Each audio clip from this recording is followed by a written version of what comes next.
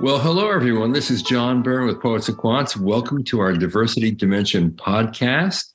This series is brought to you by Graduate Management Admission Council and is created in collaboration with Poets and Quants with support from our academic colleagues and industry partners. The Diversity Dimension is a 6-episode podcast series that explores critical themes shaping diversity, equity, and inclusion in graduate management education today.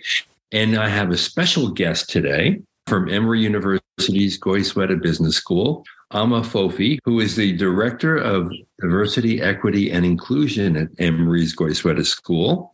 Ama became director in August of 2021. She had spent 5 years at NYU University before joining the Goizueta School in early 2016 as the program manager of MBA programs. Ama, welcome.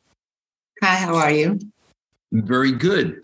Now, one of the things that really struck me about Goizueta and diversity is the fact that the school has recently added a new DEI concentration in the full-time MBA programs. Did you have a role in that? I did. It was a long haul effort on my part, part of a lot of our faculty here at the business school. We had the full support of our Dean of the full-time MBA program, Dean Brian Mitchell, as well as the Dean of this business school at the time, Interim Dean Karen Sederdall. And so the process was kind of one that I think ended up snowballing into something bigger than what it was. It was on the heels of one of our own faculty, Professor Erica Hall, creating a course called Bias in the Workplace. And so when this course was created, it had a lot of buzz around it. And so we realized very quickly that while our full-time MBA students were very interested in the content of this course, there was a lot of interest for this course outside of the business school as well in Emory College. And so when we were creating this course, and it had several different sections, so there's a section for our full-time MBA students, there's a section for our BBA students, and there's even a section for our students in the college who are looking to earn their ethnicity and race requirement as part of their college requirements. And so there was a lot of buzz around that. And so what happened was, while that was happening simultaneously, my department was being created. And so we were working with some of our other faculty to say, hey, let's take a look at some of your course content, your syllabi, and what you want to do with the class. Is there a way that you'd be interested in incorporating more DEI things into your course? Or do we need to take a look at your course and it's doing some of these things already so that we can create this specific concentration? Because I think at that time we knew of some of our faculty who were doing a lot of this in their current classes. It just wasn't in a structured way. And so after sitting down with several faculty members, we were able to create a list of courses that would apply for this concentration. Yeah, terrific. Now, for many business schools, the role of a director of DEI is relatively new. And I wonder how you approached the job, because I think a lot of other directors are interested in knowing, how do you carve out the responsibilities? How do you become effective in this role as an advocate for diversity and inclusion? And what's your perspective on that? I'm not going to lie to you. It is not a walk in the park. But I think that I understand that I'm privileged in the fact that I have a very unique situation here at Goizueta. I have been here for about 5 years. And so I've worked in the program management, in the program offices, the majority of my time here. And after I did that, I actually worked in the registrar's office. So I had a very unique relationship with our faculty, our students, and our staff. And I think the relationship that I had then allowed me to have my ears on the ground, essentially, and to learn from our students, learn from our faculty, and learn from our staff in terms of what the GBS community views as diversity, equity, inclusion. And so when I came into this role, one of the first things that I did was just kind of take a step back and look at my experience and some of the things that I learned along the way from our faculty, from our students across all of our programs, and from our staff in terms of what the needs were, what they felt like our needs were. Maybe we were lacking, we could do a little bit better. And it was actually a great way for me to lay out a path, because one of the things that I think I heard consistently over and over time again was that our students were very loud and boisterous about this. They were looking for more diversity in the class content. And so for me, kind of, it was like, okay, well, there's all these avenues that we can take, but this is clearly one of the avenues that everyone's screaming the loudest about. So let's see what we can do about that. And so it was a very unique situation where I had the feedback from our students, and I had a very unique relationship with a lot of our faculty because they knew me in a different capacity, right? So they knew me as the person who was managing their MBA program in some way, shape, or form, where I've traveled with some of the faculty. And so I think, kind of approaching the topic with them wasn't as difficult as I think some of my colleagues in other schools have had to deal with. And I think it's because we'd already built that relationship of trust. And so one of the ways we were thinking about what's the best way to tackle this is we realized that outside of anecdotes from students, we didn't really have any data surrounding this.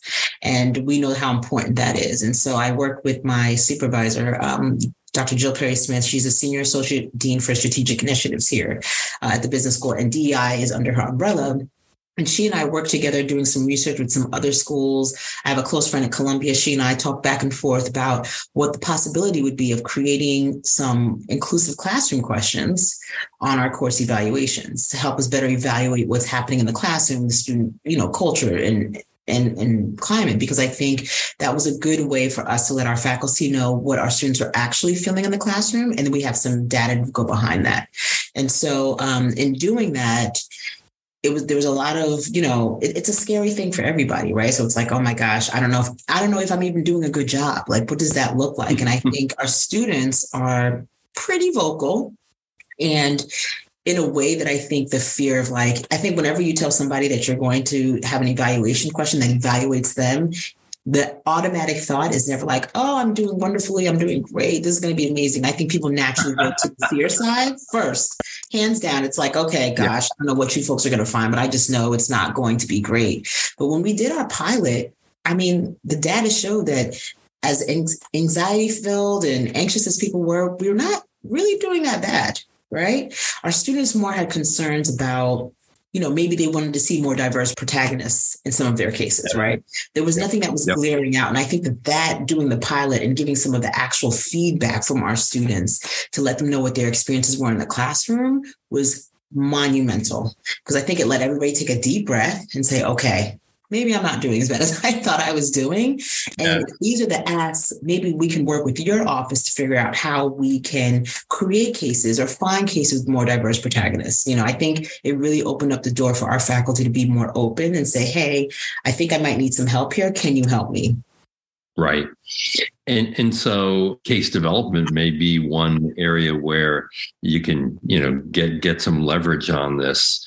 I always thought that Koisbeta was a place that was naturally diverse and inclusive.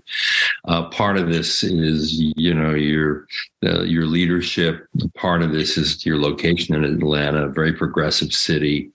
And part of it is your student body, which has long been diverse, I think.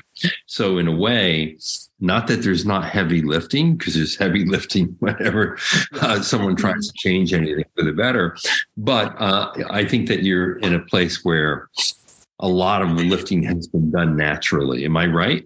I think naturally, because it's part of our culture already, thankfully. I think when we're in the admissions stage and we're looking at our student body composition, our admissions team is pretty good at making sure that we have a great mix of students from different backgrounds, not just socioeconomic backgrounds, and what they're going to provide in the classroom space. And so that is one of the things that I think our students really pride themselves on, is that they have the opportunity to interact with students that they normally would not have. They may not have been in an environment where they were going to have access to this, right? And so in terms of that makeup, and I think you're right, being in the city of Atlanta is super helpful because our students automatically are tapped in to the city of Atlanta and all the diverse things that we have here. We have partnerships with Atlanta Tech Village, we're working with Goody Nation and things of that nature, which are exposing our students automatically to the diversity of the world that they're about to jump into. And so I think it's part of one of the things that makes it a little bit easier to do the job, because you have support around you in terms of students, in terms of faculty, and in terms of staff. So we're all kind of in this for the greater good.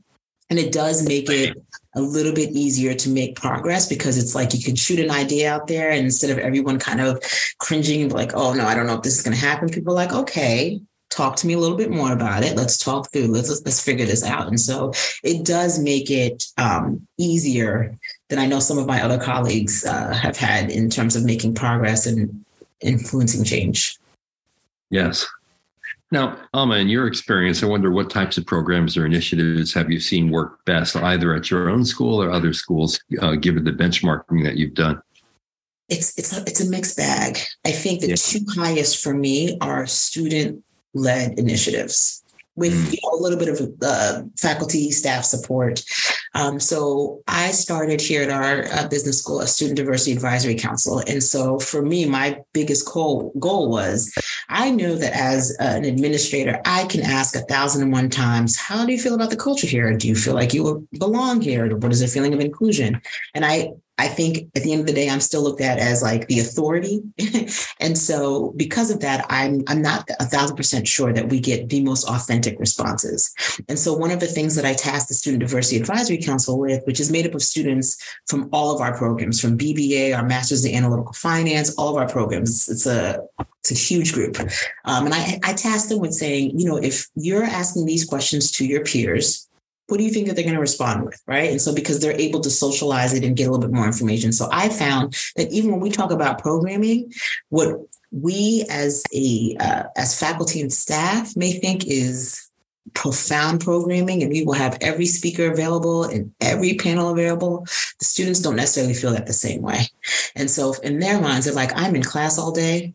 I've got to read all of these cases. I have to listen to all these people talk to me. I'm not necessarily enthused about going to another panel or reading another book. And so our students have really been able to come up with innovative ways to kind of educate their cohort and their classes outside of the business school setting, which is what I think makes it really unique. They're finding things to do in the city of Atlanta that are culturally based, that are allowing the connections and the conversations to happen to really affect change. And so I think having our students lead a lot of that with support from us is great, and it is very impactful for the student population.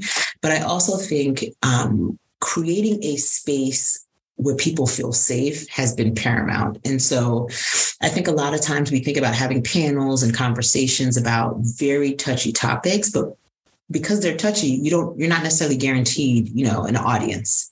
And I think trying to cultivate smaller spaces where people can be themselves and ask very authentic questions has really served to work well, because I think what's happening is people are kind of coming out of their shell a little bit, right? Nobody wants to be the person who asked a very insensitive question, but didn't know that it was insensitive in front of a large group of people, right? And so we've created like small conversation groups for people to start having these things. One of the biggest, I think, eye openers for me was when I first started this role. We have something that we do here called the Common Read, which is basically a common learning experience across our entire business school.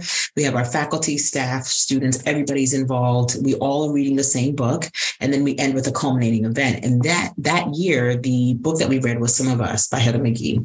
And in addition to everybody reading this book, we had small group conversations across the business school. So you could be in a group with the dean, one of our faculty members, a BBA student, an executive MBA student. So they were all mixed up, right?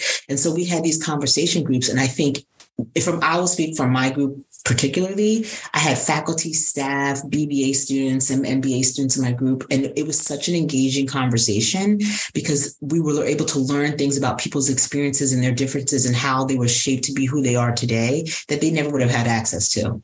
And so some of the feedback we received is that, this was amazing because I feel like I am more able to actually identify with people and some of the things that they may or may not have gone through that I never would have had access to. So we learned that space was truly important for people. And that was a staff-led initiative. And so staff and faculty-led initiative.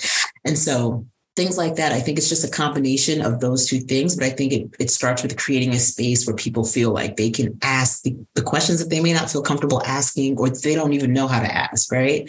So I think programming is the key way to go. And I think programming for different groups of people, what really resonates with them. Like our faculty love programming where we have other experts and panelists and other faculty members from visiting faculty from other schools and institutions coming in and departing knowledge. That's what works best for them. For our staff love to have conversations and being able to be in a safe space and have and talk about some of the things that they're uncomfortable with or need some guidance on or just want to feel more included in. And for our students, some of them are like, we'll go to some of the faculty staff things, but we're not going to be as vulnerable as we would be with our own student leaders. And so it's kind of like you shoot the dice to figure out what works for each different population. And then once you figure that part out, you just kind of stick with that. Yeah, it does sound, however, that your students have really taken ownership of DEI. And I wonder, in terms of the broad faculty ownership of DEI efforts, where you are and what else can be done to encourage it at other schools. So as I mentioned before, I think I have a unique situation because I knew, most people are coming into a role where they're new to the role, they're new to the institution. And because I've been here about 5 years, I have a little bit of privilege there because I knew most of our faculty and I had some form of relationship with them. And so I understood very early on, even from before I was in this role, that faculty often are dancing a very fine line, right? And so I have this content, I need to teach it. I may or may not have said something I wasn't sure about. I think I may have made somebody uncomfortable, but I don't know. And so I recognized very early on that our faculty did have a desire to be better. Right? They just needed some help and some guidance as we were going down that path. And so I think when I was announced in this role, one of the first things that I did was I reached out to the faculty that I had like the strongest relationships with. And I was like, hey, I'm in this role. Here's what it means for you. I'm here as a source of support. If you have any questions or things that you want to ask about your class or just in general, I'm here. Right? Letting people know that there is someone designated to be there as a sense of support. Ask any questions, shoot any ideas off of. That's one of my main goals here, right? And so in addition to doing that, we understood that we were in the process of trying to make faculty feel more comfortable with creating a more inclusive classroom. And so we had 3 sessions where we had experts come in. We had students provide, our Student Diversity Advisory Council provided us with some scenarios about situations that they've experienced in class. And we had these sessions with our faculty to better prepare them to create a more inclusive classroom, right? Because you don't know what you don't know. And so we think kind of talking through some of these situations, even giving small things of advice, words of advice where it's like, hey, let's change some wording in your syllabus to be more inclusive, or here's how you can put a statement in there or a random survey in there so that you can get anonymous feedback. So I think providing our faculty with a lot of different avenues, not one way to do it, and letting them decide what works best for them in their class was one of the ways where we created comfort around creating more inclusive spaces in classrooms. And so they know, like I've had faculty who were like, hey, walking down the hallway, I had a question because something happened in class and I'm not sure how to handle it. Do you have time? And that's what I want, right? Like I want there to be a person designated that people feel comfortable with to say, hey, I don't know. I'm not sure. Can you help me navigate this? So that means that they want to be better, right? And so for me, that is success.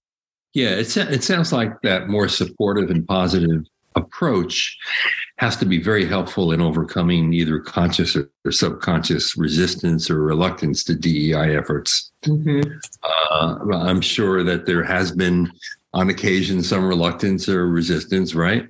Mm-hmm. As always, I feel like that's part of the norm. Yes, exactly.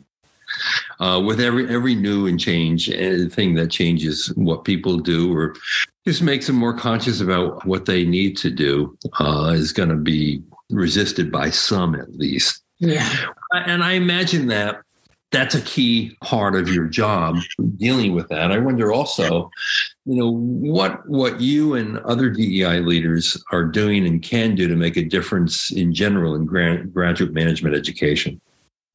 My first rule of thumb, never has anything been accomplished by forcing people to do something they don't want to do or that they are not ready to do. That has just never worked for me in my personal life. And I haven't seen it work in a way that, is a positive way. And so my first rule of thumb is I always meet people where they are. And I tell that to my friends and colleagues in the field as well, because much easier to meet someone where they are and say, hey, I understand that you're not all the way at the finish line yet. You're not ready to be there, right? But let's figure out what makes you feel comfortable. Let's meet you where you are and see how we can slowly move the lever a little bit to get you to a more comfortable place. It's baby steps. Everybody doesn't progress at the same speed, and everybody's never going to progress at the same speed. So for me, what I really pride myself on is not coming in and saying, hey, we're going to flip this entire table. These are the new rules. These are the new circumstances. Everybody has to follow suit. It's more work, but it makes more sense to me for us to start meeting people where they are, right? Because at that point, you're growing with someone, you're giving them comfort, you're building trust. And so when you do those things, I think it's easier to move people along further down a path, because they are building a level of comfort with you. They're saying, hey, I trust this person. This person isn't out to make me be more uncomfortable. This person isn't out to do anything damaging to me. They want to actually help me. And so meeting, I think that is top of the list. I'm always like, hey, let's level set here. You may not be ready to be at D, but let's start at A and let's see how A feels for you. And once we get past A, do you feel about moving to B? Let me tell you what B looks like, right? And so I think preparing people, the space is continuously changing. And so I think showing people that there's that flexibility in change and learning really does help to guide people in a way that makes them feel comfortable, because when they're comfortable, they're going to be able to make their own decisions, and it becomes natural and innate for them, which is what I want. And I think once we do that, it really will help effect change. People are more likely to sign on board for whatever it is you're selling if they feel comfortable with you and they trust you.